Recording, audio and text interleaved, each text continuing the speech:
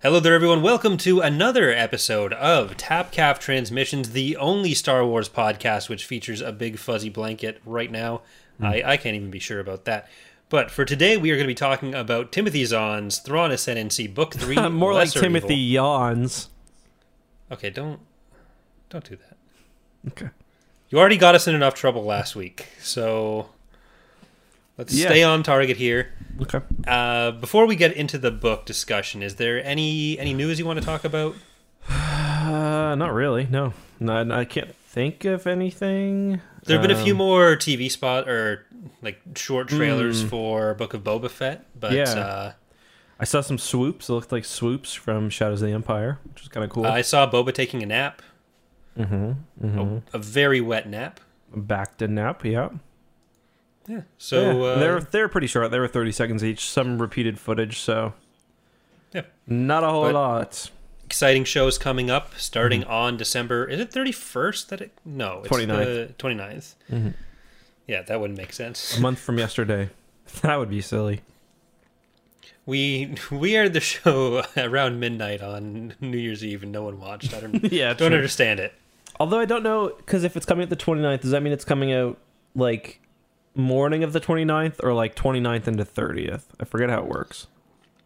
Yeah, I guess it would be the morning of the 29th. I genuinely don't know. Or they do it as like a midnight release on Pacific time.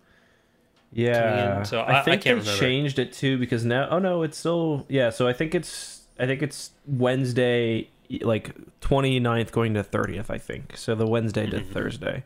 So yeah. All right. Well, I guess we should just get into the big honking book we read this week. Then The longest book we've read so far. Just in case it wasn't clear from anything else, we are doing this episode on Tuesday, so there won't be a normal Thursday episode this week. We'll be back next Thursday. Do you want to do the second Corellian Trilogy book, or do you want to do the second Jedi Prince book? Because it's over a week. Next week is going to be but next week is when Halo's coming out. So probably is that on Thursday? No, it's on Wednesday though. Wednesday. So, Okay. Yeah. Probably. All right. So we'll do Jedi Prince book 2 and 3 maybe. Okay. Because they were really short last time, so Yeah. I think that's probably doable. So Jedi Prince 2 and 3 next week. Week after that, we'll do Assault at Salonia. But for this week, Lesser Evil, the end of the Thrawn Ascendancy trilogy. Oh, not can I? the Sorry, Thrawn can I mention one colon- thing? Sorry, this is important. It actually is important. Yeah. Okay. I mentioned this at the beginning of the last episode. Yeah, if you want to listen- bring it up, just bring it up. Can you just shut the fuck up for 2 seconds? Bring it up! Okay. Wow, top out your mic, why don't you? Jesus, fucking amateur hour. I mentioned this at the beginning of last podcast. If you listen to the audio version, we've moved our upload times. We're going to aim to get the podcast up a little bit earlier, specifically the Friday immediately after we record. So we record on Thursdays on YouTube Live, which you can watch if you want to. But we're going to try to get the episodes up on Spotify and iTunes and everywhere else Friday morning, or Friday at some point. Yeah, the weekend releases weren't really working for us, both from a scheduling and probably not the optimal time for people. So we're going to try to get it out when people will be able to at least listen to it on their commute home, if not the commute to work. So we'll see if we can stick to this based on how little we stuck to any other upload time that we've ever said we were going to do. But it'll always come out before the next episode, usually. That's Not always. Sometimes minutes before. I thought you put two episodes ago, minutes before, because I just straight up forgot. But yeah, great stuff. Or we should just pick like one of us to always be responsible for it, and then save the confusion. But so anyone who's listening for the first time, we're very professional here. We don't top out our mic and talk about how we don't upload the podcast. So do you want to start off with rough thoughts or overall thoughts? Or do you want to jump into the? I'd find it really difficult to summarize. I can't summarize this plot because for a lot of it, I kind of went on autopilot. So, it's Thrawn Ascendancy Book 3 Lesser Evil.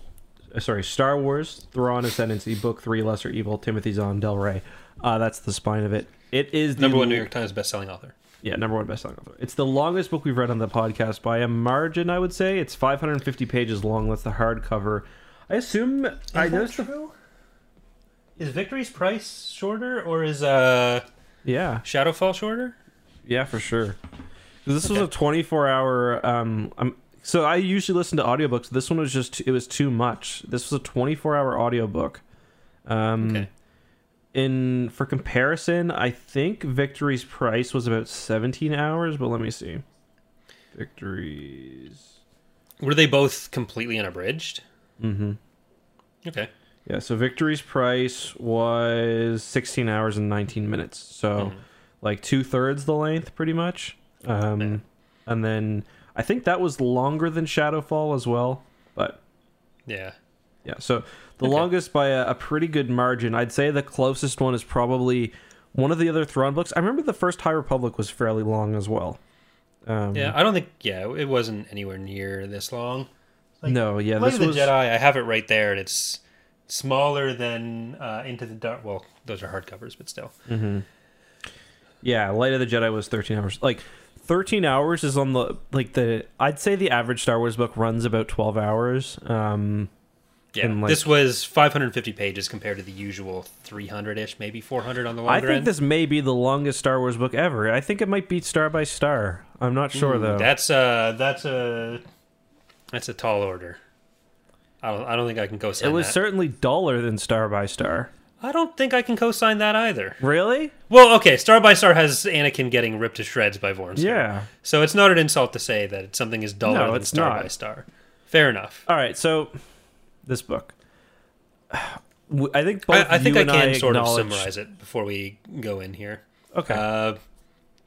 It needing the context for the prior books, but the bulk of it is setting up for the final confrontation between Thrawn's forces and Jixtus the Grisk's forces at the planet Sunrise.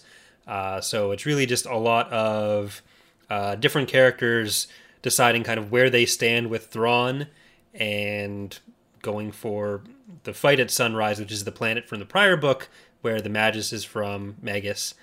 And we see the final conflict at Sunrise between Thrawn's fleet with like most of the CEDF, that's just Expansionary Defense Force, and the allies they built up over the last few books. Then me like a dumbass the whole time waiting for him to use the Star Flare, whatever it's called. Even though, sorry, we'll have to talk about that later. Yeah, they were. Yeah, so the memories section of this book, each of these books has the like present day stuff, and then they have memories chapters. In the first book, the memories were like Thrawn and Arlani's early relationship. They were my favorite, I think, although they were good in this book too. Yeah, and in this book, it's basically confirming for everyone that Outbound Flight is the essential. The events of it are essentially. Is that how you read the last section there? That was definitely the section of like Thras and Lorana Jinsler, I think, crashing into I couldn't remember the end of Outbound Flight. I knew they crashed on like the Redoubt, but I couldn't remember. Okay, interesting. Like I don't know if the specifics of the Outbound Flight mission are going to be the same, but like there's still the basic idea of like Thrawn and Thras working with people from the Republic or from known space, and ending in crashing. They get the Vigari interdictor field that they use at Sunrise here. So like broad strokes, the things that happen in Outbound Flight are implied to be part of the pre-Thrawn Ascendancy canon. So like if you read Outbound Flight and then you read these three books, then I'd say there's a few things that don't together. I think the thing that meshes least well is Thrawn's knowledge of the rest of the galaxy, which is mostly based on his interactions with Anakin in but yeah. So there was a lot, like, because it had been a while. To be honest, I've not been the biggest fan of this book series. This one might have been my favorite. I liked it more than the last one anyway, I'd say. But there was a lot I didn't remember. Like, was Jixtus being a Grisk, was that like one of the big reveals at the end of the last book? I feel like it was, but Yeah. You find that out around the time that, like, Haplif dies? The Ogbui. And I misremembered coming into this. For some reason, I was thinking that Haplif that the Ogbui were just disguised Grisks, and maybe some of them were. I'd have to go back and reread it. It's just been so long. There's so many characters that I couldn't. Yeah. So like I didn't know my calories from my Wingillians, so. Well, yeah, that's kind of the thing too. Like there are a few memorable characters for me. Like I think Kalori's a pretty memorable character. Jixis himself is pretty memorable. I like the Arlani's obviously good. I like the what's it called? The Skywalker Cheery and Sherry and Thalius. Yeah. I think Thalius is probably my favorite new character from this trilogy. Yeah, she was great. I also liked Thurfian and Zestalmu? Yeah, Zestalmu were pretty good. See, that was one of the plots that I felt like I felt like it got dropped, but yeah.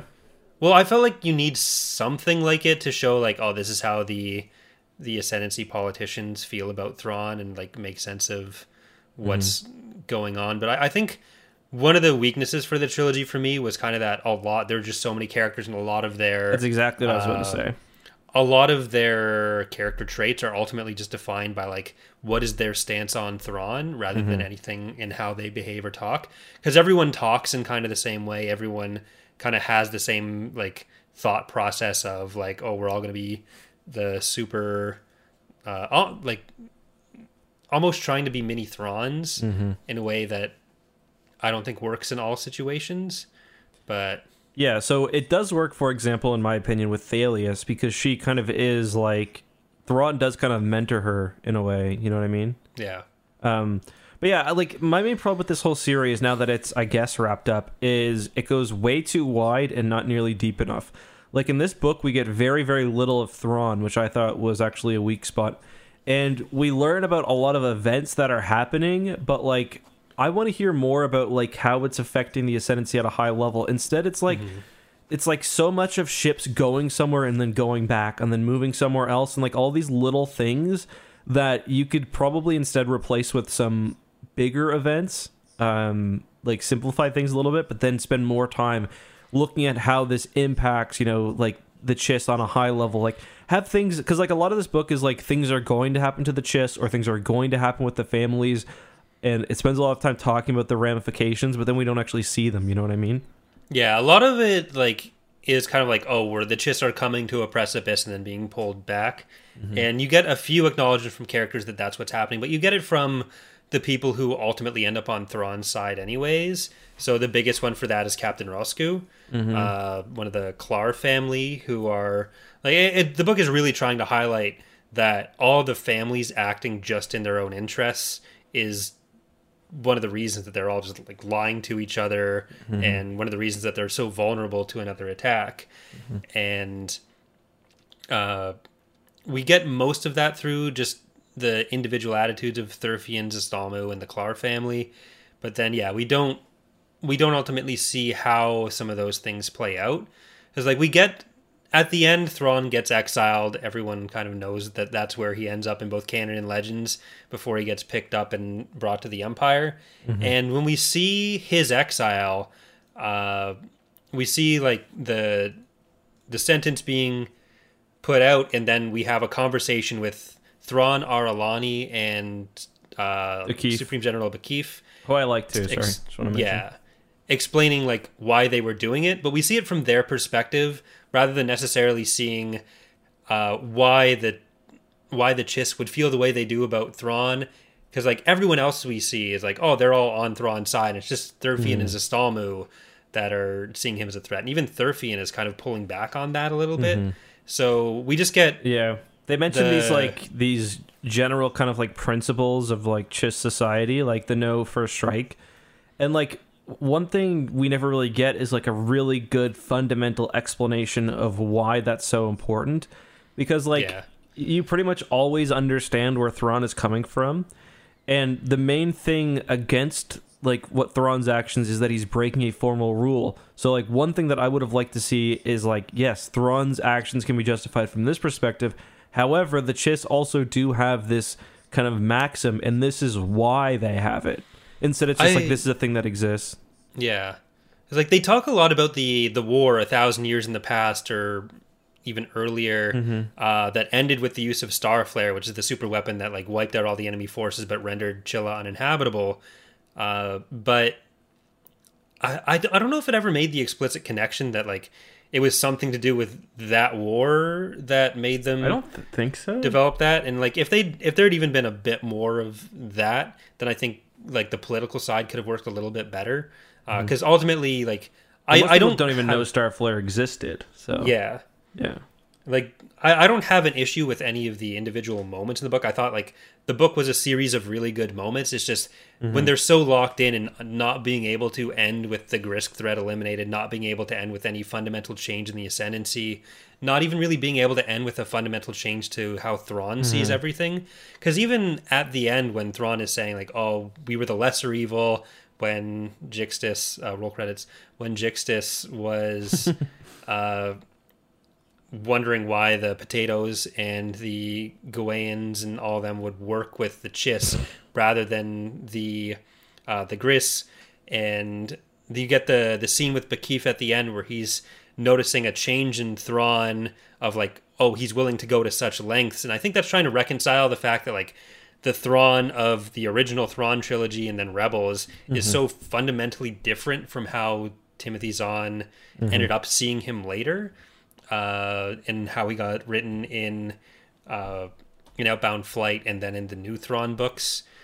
But even that change is something that Bakif in the text credits to the end of Greater Good rather than something that we really see happen here. And ultimately we don't see that much happen there. It's just we have to somehow reconcile the fact that Thrawn is going to be willing to throw away other people's lives. When we never see him actually do that in here. He ends up saving everyone. Yeah, that was kind of, there were two things we said, kind of, we agreed about this book. First of all was it scored very low on the convenience scale because it was a very long book when we were both busy. I will say I agree. Like this is 550 pages. I was very busy this week, but I had no problem reading this because it's very well written. It flows well. The individual moments are good. Like I wanted to read it, but like, on the other hand, we also kind of agreed that it feels like the middle of a story. Like I was like, this feels like book 3 of 7, and you're like, that's exactly what you thought too. So it's like there's just not enough out of this whole series, especially a series that's so long and like goes out of its way to establish this new kind of entire section of the universe. Like for so little to change, I gotta say is a bit disappointing. Yeah. And like I wasn't expecting a huge fundamental change for anything on like the broader political scope, because like we knew going in, and we were saying from the first book, like these guys are probably the Gris, and we know that Thrawn is still working against them when we get to the original, like not the original canon Thrawn trilogy, and that doesn't resolve there either. So maybe in the future we'll get more like Chiss versus Gris stuff. But even just like again on a personal level, having something come of it, some of Thrawn's development, because like there's part of the book with the Skywalkers and Thalius is Thalius gets the code cylinder handed down from the former Myth Patriarch Thraki and Thras of like details on Thrawn, details on the Skywalkers, and it sends her to a planet with an old home for Skywalkers. Yeah. And we've had allusions to the fact that Thrawn lost someone earlier in his life, and we find out it's his sister who was taken by the Skywalker program, and Thalius finds Thrawn's sister, and I was waiting like, oh, when is she going to tell him? When is there going to be some like reference to that? But like for a final book in a trilogy, there's a few plot points like that get brought up, which are things that like I individually did love all the moments, because I'd read a source book as well, which just is that kind of thing, but it's not. Yeah, it's not really, nothing happens with it, and as long as it is, having those things that don't tie in feels a little bit strange to include. Yeah, it's really weird. And I just don't feel like this is something that's going to be returned to, and like I also just don't think the Grisk necessarily have too much of a future, because I was also kind of waiting for them to somehow discuss the Grisk beyond Jixtus, because Jixtus of course is the Grisk agent. He's very mysterious and very Nomenor like, but he alludes to the fact that he's got other fleets, and but I mean, we don't really, and that the Gist apparently, or the Gist apparently have like other clients, species and stuff, but like, Yeah. What did you also take on Thrawn's message to Kiori, where he says that Jixtus is being manipulated? Was that just some like subterfuge to try to fuck with his head? Yeah, I think it was, because like nothing ended up coming of it, and then the General Irius Nakir just ends up dying. Mm-hmm. So, yeah, because like ultimately the Kill Horde ended up just being the next Nicardun or Elowen. I forget the ones from the first book. Mm-hmm. Yeah, no, I know what you mean. Yeah, so I enjoyed that. That was one moment where I thought Thrawn was a bit transparent, though, and I actually assumed too that the Grisk that attacked Kiori were Thrawn's agents as well, because you don't know what the Grisk look like. So yeah, but they weren't apparently. Yeah, like I do understand that a lot of the broader points do need to be left open, like Thrawn's fate, but like even just having some personal accomplishment for him or some personal change to be working towards in this, because like there's no reason that the Skywalker stuff, which was introduced here, had to be left unresolved, or the sister had to be left unresolved, and like just kind of thrown in as these extra things to happen. I was also a little bit disappointed that, like, as little as Thrawn was in here, as little as Ar'alani was in here, that we didn't get more of them together. Because I think they only do have the one conversation at the end. Yeah, at the end when they're planning the battle. Yeah. Yeah, and like their interactions were some of my favorite parts of the series overall. And like there are very few interactions between characters that we'd already seen before. It's usually just Samacro, Thalius, and Cherry when we get group dynamics. I like Samacro. He's one of the other characters that I was a fan of. Yeah. It's a bit distracting though when you listen to the audiobook, because the narrator uses his Han Solo Legends voice for him. So sounds like it's like Fate of the Jedi era Han Solo, like commanding a ship. But anyway, yeah, it's definitely weird, and it's just like that's why it's kind of hard for me to recommend this book series to somebody. It's like, yeah, it's interesting if you're someone who's really into the Chiss, like I'd recommend it to you, but like I have a hard time recommending this to average Star Wars fans. Yeah, like my one of my real life friends just got into reading Star Wars books, and he got Heir to the Empire from a used bookstore, and I just loaned him my copies of Dark Force Rising and Last Command. And like he wants to jump straight to the Vong War, and I told him like just read X-Wing first at least, please. Yeah. But I think he's did he enjoy Heir to the Empire though? Yeah, like he's into it, and like there are a bunch of books that I would recommend to him, but I feel like it's harder to recommend this to anyone who isn't already pretty well versed in Star Wars. I wouldn't recommend this to anybody who wasn't. Yeah, like it's a I do think it's a good book, but it's just as far as like ability to say, oh, someone else who's not a Star Wars fan should read this to get into it. I don't think this would probably be near the bottom of the list of books that I'd use it, like that I'd give for that purpose, which isn't necessarily a flaw per se, but I think it is worth at least discussing. Yeah, I agree. And I don't think I'd go back in time and even recommend this to myself, which is kind of like, I don't know. It's just like, I don't know. I enjoyed my time with it, I guess. It's like, I feel like I could have been reading even Star Wars books I enjoy more, though. So that's like a little concerning, I guess. Yeah, I don't know. I still enjoyed all of them, and I wouldn't think that my enjoyment of them would apply to other people in the same way that it would with other books. It's like I'd probably tell that friend like, oh, you should read the Alphabet Squadron trilogy, because you don't really need as much background knowledge, and it's not like fleshing out niche, extra like interesting enough facts about the lore, but then which ultimately don't apply as much to the book at hand. Because like the introduction of the Starflash as the super weapon that destroyed Chilla, the purpose it serves in the narrative is mostly just to make you think, oh, Thrawn is going to use that on Sunrise, and he's willing to kill all those people and to like show that he's getting towards this person who maybe his first choice isn't just to kill everyone, but he's definitely willing to sacrifice all these lives if it means he saves the Chiss. But like even then, he's the one in the Chiss over the last 3 books that's seen the flaws in how the Chiss approach the rest of the galaxy, and that their lives are worth something, and that they can work together, and it can be good for all of them.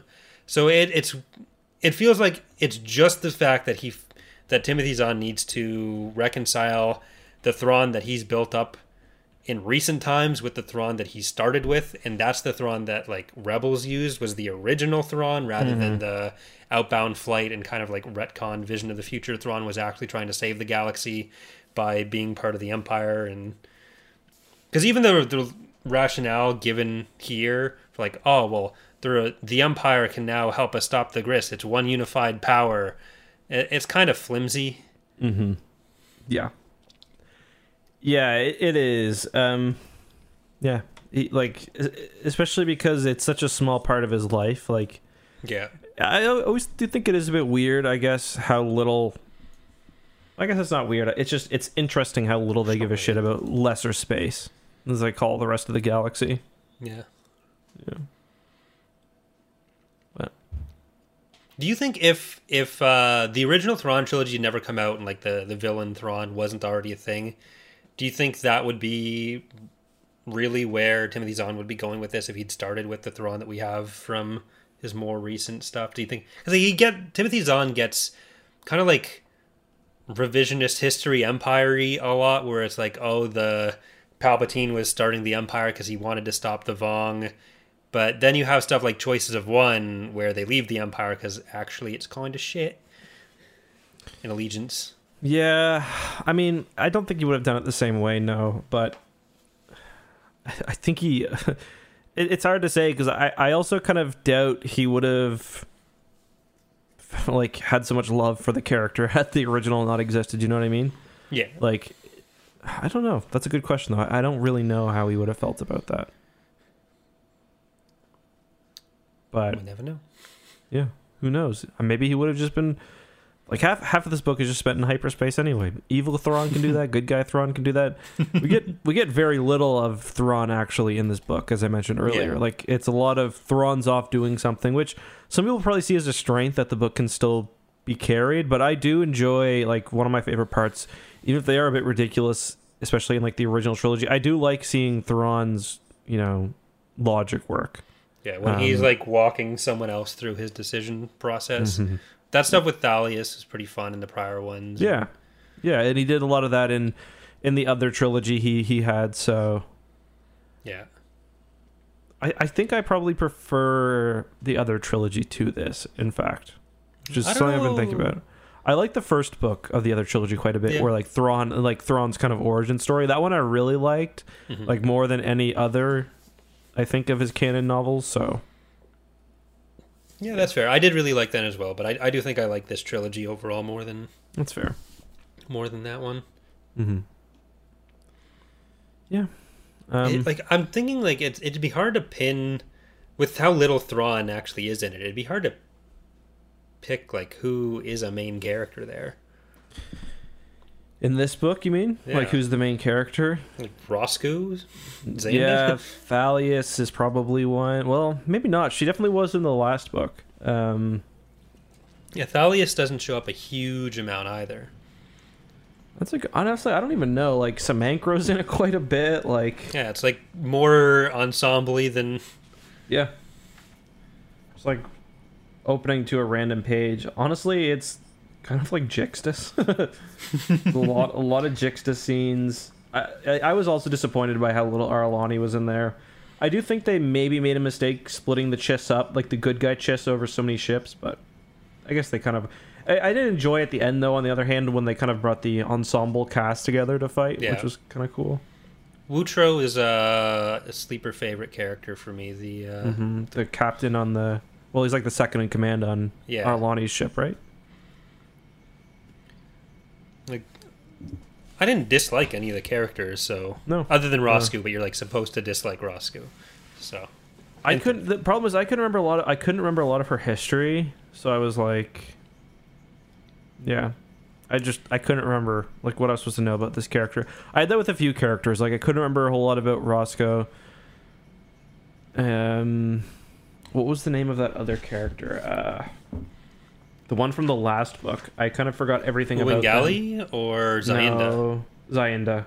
Yeah, like I think that's part of the problem. Like part of the problem with Zayenda is that her name changed from Lakinda at the end of the last book, and the end of that book was where she kind of stopped being a Thrawn hater and became like pretty devoted to Thrawn, like even more than she. Because they stopped the potential civil war. Yeah. So, what did you think of the Thras scenes? And like, did Timothy Zahn not clearly just make them brothers because otherwise there would have been, and there still probably would have been, so many fan fictions about them? Yeah, I think it's just really just to connect with how it was in Outbound Flight.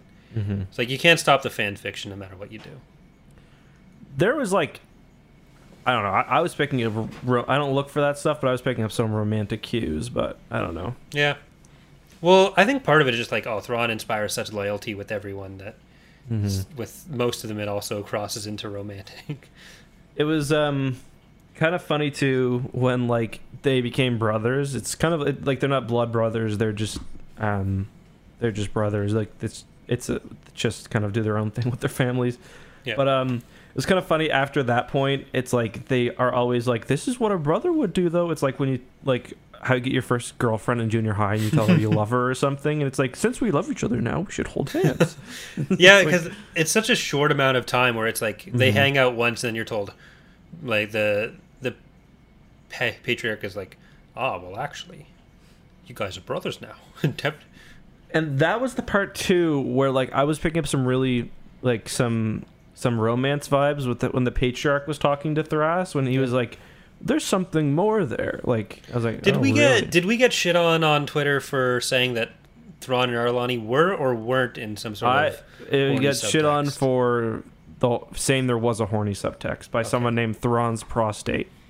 Oh right, yeah. So we really should. We didn't even say like horny. We probably did, but just romantic underpinnings. Yeah, I was. It wasn't anything. It wasn't anything gross. It was just like, it seems like they're gonna want to bang at some point, basically. Yeah. And then the same people who were like, "No, that's weird. You're perverting their beautiful relationship," was like, I would click on their page and be like, Eli Thrawn porn. Yeah. So they were just trying to defend their own OTP of Thrawn and Vanto. I don't know what that means, but yeah. One true pair. Oh, okay. Yeah. Not one-time password. Well, that too. Eli Vanto, Thrawn Vanto too. Yeah. Two hearts, two species, one heart. Mm-hmm. Yeah. Mm-hmm. Yeah, is there anything else you want to say about this book? I feel like, I don't know. I enjoyed it. It's just the battles were fun. The battles were fun. Same issue I had with the last book, though. It's like so much of it's spent going somewhere, getting a reading, and leaving. You know what I mean? Yeah. I think the last book was probably worse for it than this one. I enjoyed the setup of the Chiss Civil War, but we didn't get any. And like you said too, nobody dies. Like there's not a whole lot in the way of the funniest moment in the whole book. Jixtus does die. The funniest moment in the whole book is when Jixtus' ship is under attack and he just fucking immediately escape pods, just instantly gone. Well, that was it wasn't his flagship. It was his like shitty ship that he was. Yeah, that was the Whetstone, which still had the peace coverings on it, so it wasn't even able to fight until I think Kalori popped them off so they could shoot Jixtus' ship. But yeah, in that entire battle, there were a lot of excuses for why like none of the Chiss ships had actually died, because it was like, the Chiss, they destroyed that Grisk ship, but the Grisk knew better. They weren't going to kill in a ship entirely. They were just going to knock some out, and then they'd come back through and wipe them out later, which conveniently meant like no one could really die. And especially when they had Zayenda Apros talking the whole time about like, oh, no one remembers the Sap family. People will remember you for what you do. Whatever happens, remember that I'll remember you. It was like, okay, one of you is going to die, but then... No. Yeah, and I'm an idiot because I thought they were still going to set off the Star Flash or whatever. Like, I forgot that the interdictor... So the big kind of setup is Thrawn goes to the secret kind of Area 51 of the Chiss. You think he's picking up the second version of this super weapon they have, but really he's picking up the interdictor generator from the Figari. My dumbass completely forgot that like he didn't just have that lying around. So I was waiting the whole thing for them to set off the Star Flash. Like when the freighter is running or whatever, like I thought he was trying to get the ships out of position so we could Star Flash them. I was like, I'm just an idiot who can't read. Yeah, like there's so much emphasis put on like what's happening with the Magus and Sherry and even Thalias's potential Force abilities. However, they're presented between the different groups. So like the Beyond or Third Sight. And we don't actually get a resolution to anything. Like, no, the Magus is trying to take over Sherry to coordinate better with the battle, and then Samacro tells her to basically fuck off or he'll kill all their people. Yeah. It's like, cool move. But then we don't...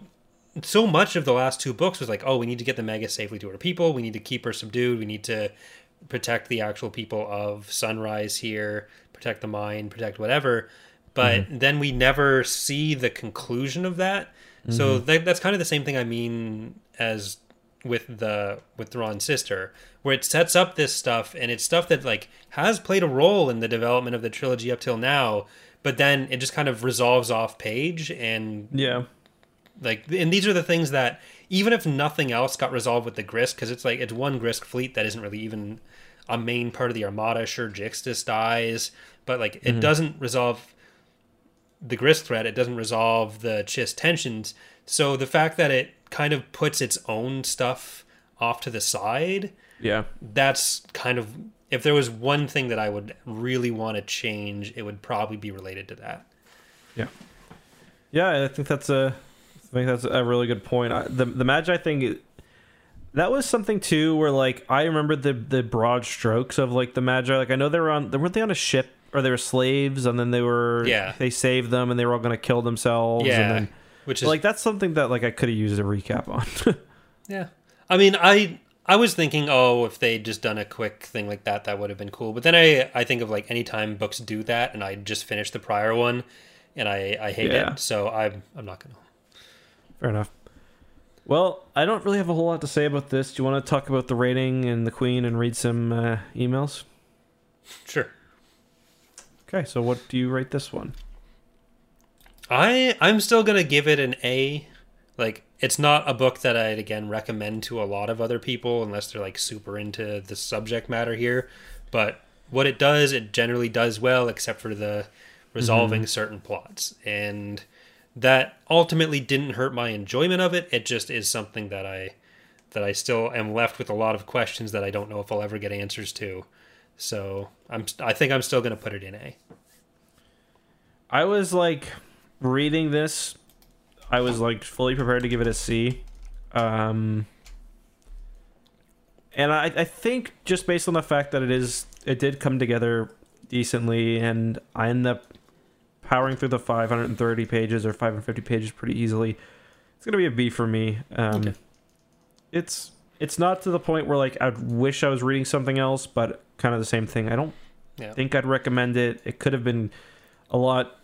Just generally, I think I'd give the trilogy a C because I feel like it didn't really go anywhere. But I'll give this one a B. Normally, we don't respond to chat too much here, but there has been a few mentions of like the stuff we're talking about here will resolve. That Mike Heel is saying the conclusion you want are meant for the future with Ezra in the Mandoverse. The stuff that I'm talking about there, I would be shocked if any of that ever came up in the Mandoverse stuff. That's going to be more of like the rebel side of Thrawn. I doubt it's going to go into anything with like Thrawn's sister or resolving stuff with the Skywalkers, the Magus. I think if those ever got covered again, they would probably have to be another book by Zahn about the Chiss Ascendancy. So even if like Thrawn building up a faction of Imperials, even if that gets like looped back into protecting the Chiss later or has some mention of it, I don't think the specific plot threads that this trilogy set up are really going to be important there. I'd even be surprised if the Grisk were, but at least that I'd understand that like the main threat wasn't going to be addressed.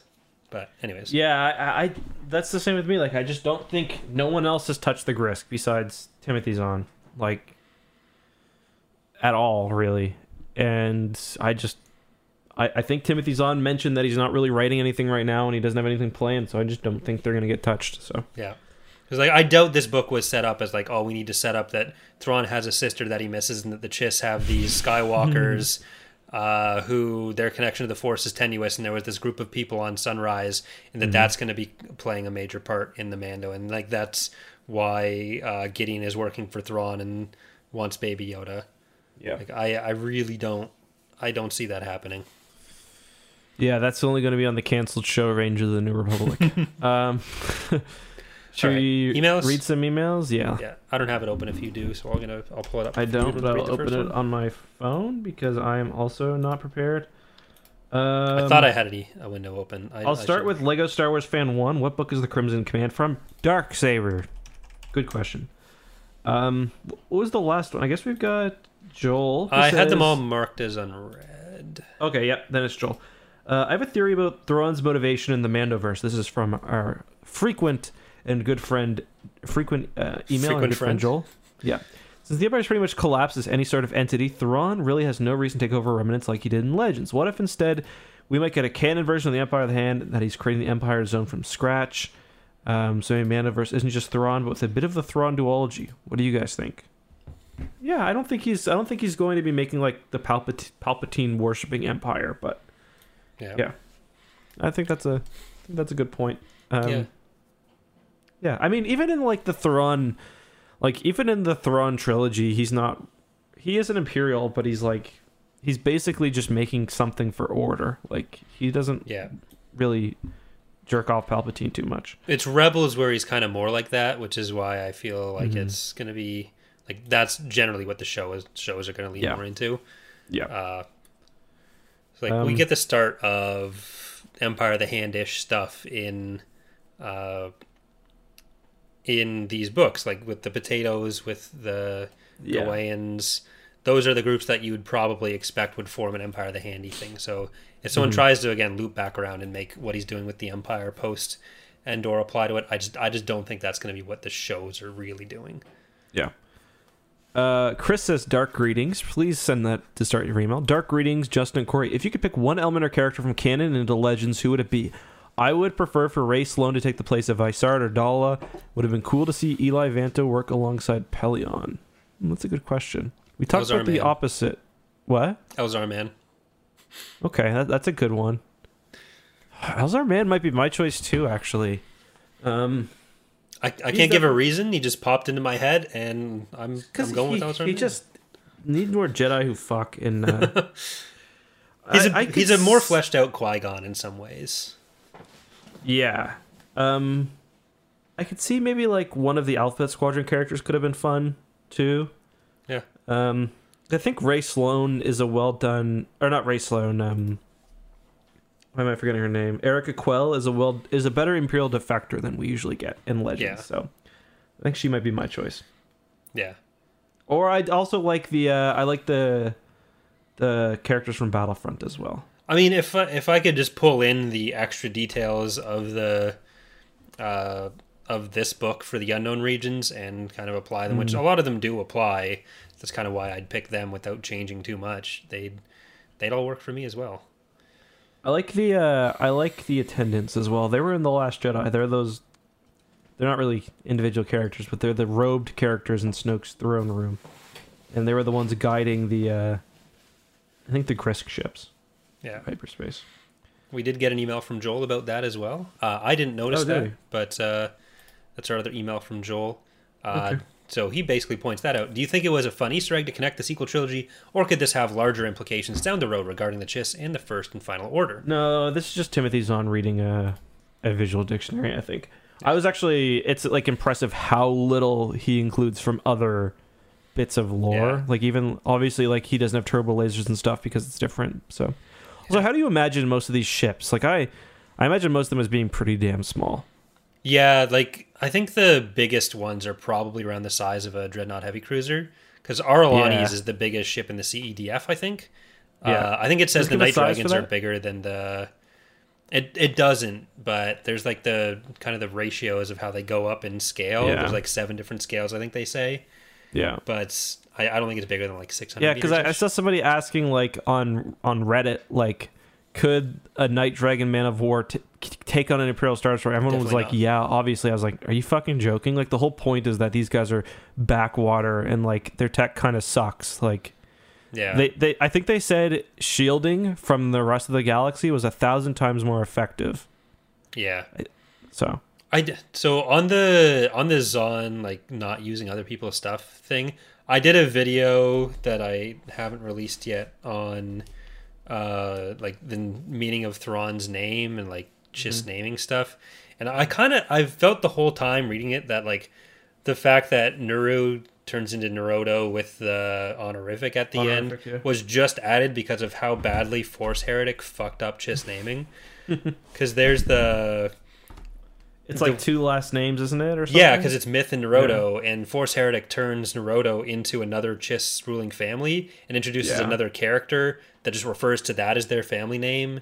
And like their core name is just their middle part, and then it'd be like Admiral Raw, which would be gross. Timothy Zahn just fucking fuming when he reads that. He's been waiting to do that for like 20 years.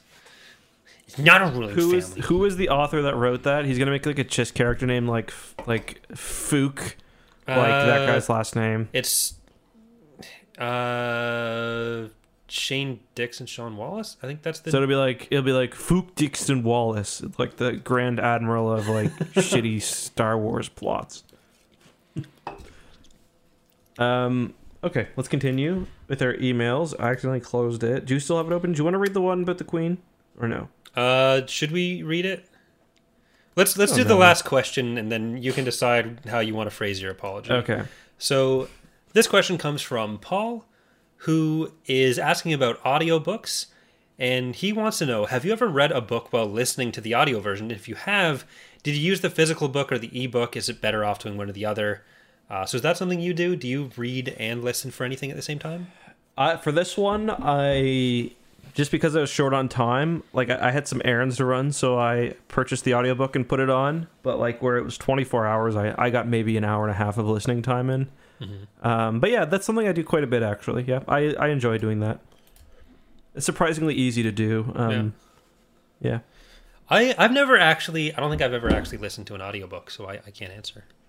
Yeah, fair enough. I mean, an audiobook, it takes a lot longer. Like, I mean, I don't know how long this took you to read, but I mean, I could probably read it in 6 hours, maybe. Yeah. I would guess, if I were... It started off like I was going real slow for the first 200 pages, but I think the book picked up after that. So that might have... But, like, yeah. Yeah. And again, 6 hours, 7, whatever, versus 24 hours, you know. Yeah. I think that would be my problem as well. It's like trying to listen to it while reading. It's like when you're doing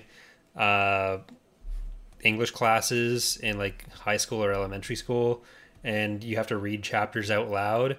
It's just like I just want to finish the thing. I can't read this slow. I'd have a problem with that. You can actually turn the speed up, and I do sometimes. Like. That's the nice thing about Audible. You can like it can say you can set in increments of 0.1%. So like usually, depending on the narrator, I find 1.5 to be a little fast, but like 1.2 or 1.3 can be the real sweet spot. But obviously, it's still nothing compared to reading. Like there's still that kind of layer of something else happening. So yeah, I get exactly what you mean. So that's great. All right. Yeah. Thank you for listening, everyone. Hope you have enjoyed this episode and our discussion of Thrawn, Ascendancy, Lesser Evil. I know one person who won't have Nanny. Next week, we're going to be talking about Jedi Prince, Book 2 and 3. So make sure to have those read by next Thursday. Yeah. Yeah, not this Thursday, next Thursday. That's the 9th, I think, right? Yeah. Yeah, we'll, even if Halo Infinite's out the day before, we should be good for that, right? Yeah. All right. Yeah. I mean, worst case scenario, we'll do just the first one, but I think we should be okay. You and Charlie are about to be playing Halo. Are you going to be streaming that? Should we direct people to that? Whatever. I don't care. Right. We may or may not stream Halo. Are you playing, or are you going to bed? I'm either going to work or I'll play. I'm not sure. I've got to get 2 videos done by tomorrow afternoon, so that because I'm leaving on Thursday and then. When are you coming back, by the way? I couldn't remember. Is it a week? I'm coming back Monday night, so I'll be here in time for Diablo. Don't worry. Oh, thank God. I was really worried. Night, everyone. Diablo was fun, though, for real. Bye. Cut the Queen Elizabeth stuff, please. Get that out of there.